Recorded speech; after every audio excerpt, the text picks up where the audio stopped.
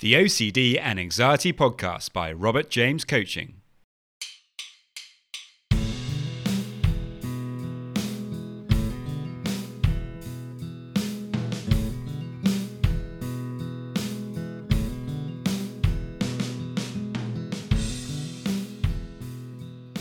Hello and welcome to the OCD and Anxiety Podcast, where we explore how to have a more positive relationship with anxiety disorders, taking back control so that you can start living the life you choose and not the one chosen by your fears.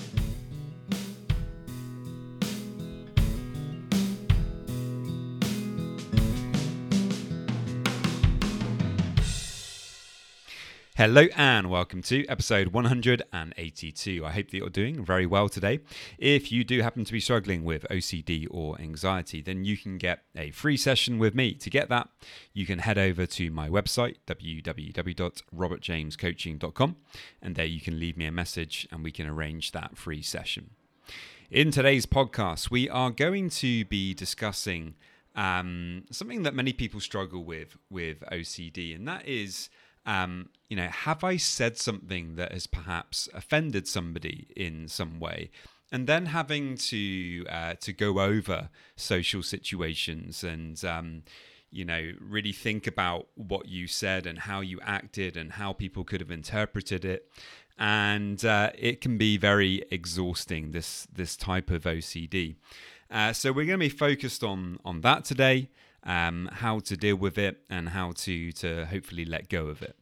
As always, if you have any questions, then do please let me know. And it would be amazing if you could subscribe on your podcast app of choice. That really does help the podcast.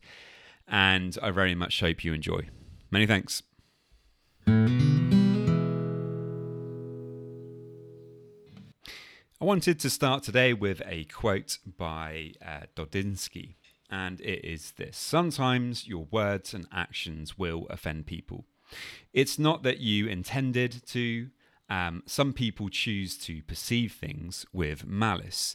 Now, obviously, this is actually true. Sometimes people do actually just want to be upset about something and, potentially will look for something that they are offended at. Other people are just very easily offended, and other people, well, perhaps you did say something that wasn't quite appropriate in that situation, or that was maybe a little bit awkward to say. But it always comes back to the same thing, and that is that if you are obsessing about this to the point where you're making yourself feel sick, then obviously the OCD has stepped into this area of morally checking yourself and making sure that you haven't offended somebody, and it's really holding you back. The OCD has basically hijacked the part of you that really wants to be a good person, that really doesn't want to upset anybody. And it's taken that really good part of you and is using it against you to keep you stuck in the cycle of OCD. As we know, OCD is an absolute genius at coming up with, ways to trap us, ways to keep us stuck in those old habits of behavior. And this is just yet another one of those things. So I really wanted to kind of talk about it on the podcast, because if you are struggling with this, I know it can be really difficult. I have several clients who've mentioned this as being something that is really difficult to deal with. And I think in today's climate as well, on social media and how a lot of things are, the pressure almost to not get anything wrong, to be perfect, seems to be almost higher than ever. And so it can be quite challenging to navigate this world, but we're going to talk about what we can do to actually manage this a lot better. So to do this, I wanted to start off by talking about uncertainty a little bit, because uncertainty is at the heart of OCD, and so it is here with this particular problem of worrying of offending somebody. We are determining that we must have certainty, absolute certainty, that whatever we do at all costs, we are not allowed to offend anybody, because if we do, then we're breaking our moral code, and that would be absolutely terrible. Now, unfortunately, as with all things OCD, if we focus on certainty, on making sure that we never, ever, ever do anything, that could possibly even ever come close to that thing, then we are going to cause ourselves problems and we are going to get stuck. And the issue is, and this is why I started with the quote. Sometimes perfectly innocent words and actions are going to upset people. This is just part of life. It's almost unavoidable to have a social life, to be out there, at work, and not say something that is going to perhaps upset somebody in some way. Obviously, it could be in a very small way, but at the end of the day, just going outside, interacting with people, we're going to have disagreements. People are going to think in different ways. There's always going to be a different opinion about things. And if we walk around on eggshells, terrified that we could say something wrong at any moment, it's going to lead to us, really kind of not enjoying our social life, not being able to enjoy mixing with other people as much as we could. And not only that, but you're going to end up being very nervous in those situations, kind of watching your words, really being very careful about everything. And when we get into that kind of nervous state, unfortunately, that's often when we do end up saying something that, that is not really what we wanted to say, or that comes out in a different kind of way because we're so kind of nervous and so worried about it. It becomes a self-fulfilling prophecy, and we really need to make sure that we're not falling into that trap, because it's a really very kind of desperate and unfortunate place to be. If you're in this place, then socializing becomes something that's more of a chore rather than something that can be very positive and that can build you up and give you energy. It becomes something that you are fixated on, and maybe beforehand you're planning the kind of things you're going to say. Afterwards, you're reviewing all the stuff that you've said. And, it becomes very problematic. I think with this particular type of obsession, it's really helpful if you can spend some time thinking about your values. What is important to you? What are the things that are important to you? When we know what our values are, it makes it easier for us in the moment to make judgment calls about things, to kind of know how we should act in certain situations, because we know what we're about. We know what we kind of stand for. And so spending a bit of time on your values can be really helpful with that. And then this actually then leads into dealing with some of the really common compulsions that come up with this type of OCD. And some of the most common compulsions are just mentally reviewing afterwards, or even during the event itself. You may find that you say something, and then you start scanning people's faces for, how did they react to what I just said? Do they seem to be in agreement with it, or are they perhaps a little bit offended or upset or angry in some way?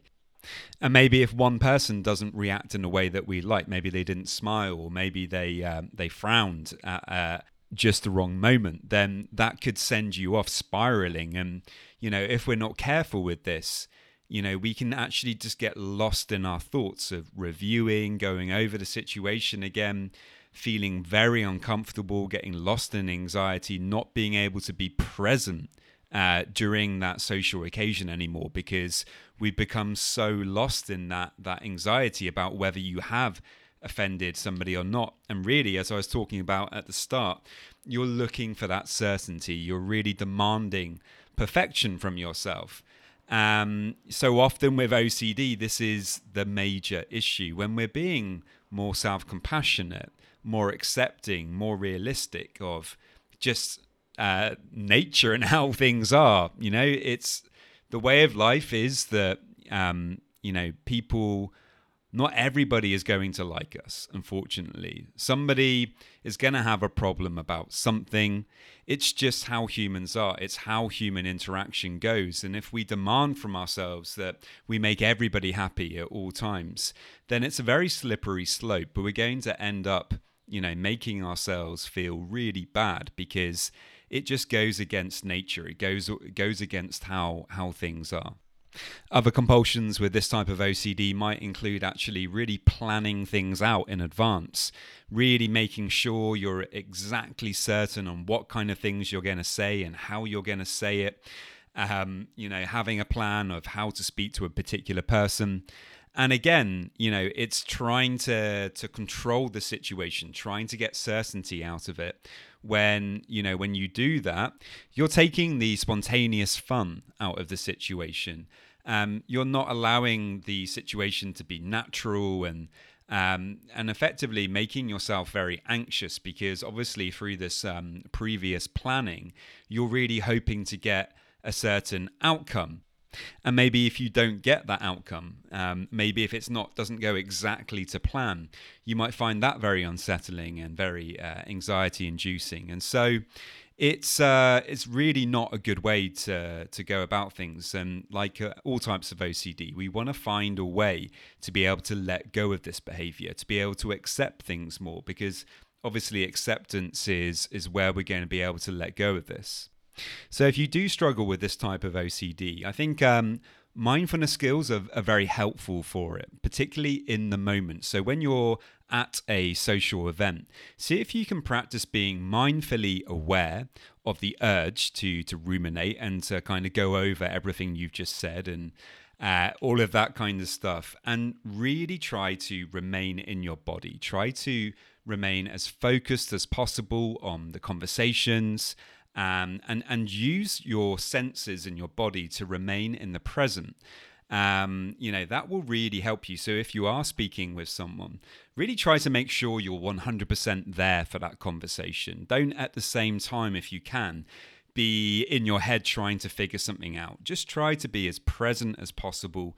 And when you do that, funnily enough, your values will shine through. You are most probably, if you're someone who is really upset about, the idea of upsetting somebody, then most probably you're not going to say anything that is going to upset people. It's just the idea of it. So if you allow yourself the luxury to remain present, you're going to be fine. You're going to realize that you're not going to say anything bad, and you're going to relax into that situation. And you'll be able to enjoy it rather than get stuck in your head with all of this stuff. The next thing is to let go of any planning or reviewing afterwards. So, really making sure that you're trying to use this as an opportunity for exposure. Effectively, when you, after a social situation, if you're able to not engage with that mental reviewing, you're going to do yourself a huge favor. But it's going to be difficult because this is a compulsion. You really want to, compulsively review everything that happened and try to have that certainty that you didn't offend anybody. And so if you don't do it, you will probably get some anxiety from that. But the objective here is to, at first, limit the amount of reviewing that you do. So just try to say, okay, I'm going to give myself 10 minutes perhaps, but after 10 minutes, I'm not going to review it anymore. And if I feel any anxiety about that, well, I can just practice being with it and allowing it. And then you're doing an exposure activity, or you can push yourself even more. Obviously, with the ideal situation being that you eventually stop reviewing it altogether. So there we go, guys. That is it for today. I really hope that you found that helpful. As always, if you have any questions, then do please let me know. And many thanks. Just a quick reminder that if you want to get a free session, all you need to do to get that is to head over to my website, www.robertjamescoaching.com. And there you can leave me a message and we can arrange the free session. And now just a quick reminder of my disclaimer. Any information that you view on my website, Instagram page, Facebook group, or anywhere else online, or any information that you listen to on the podcast is for informational purposes only and is not intended to be a substitute for actual medical or mental health advice from a doctor, psychologist, or any other medical or mental health professional.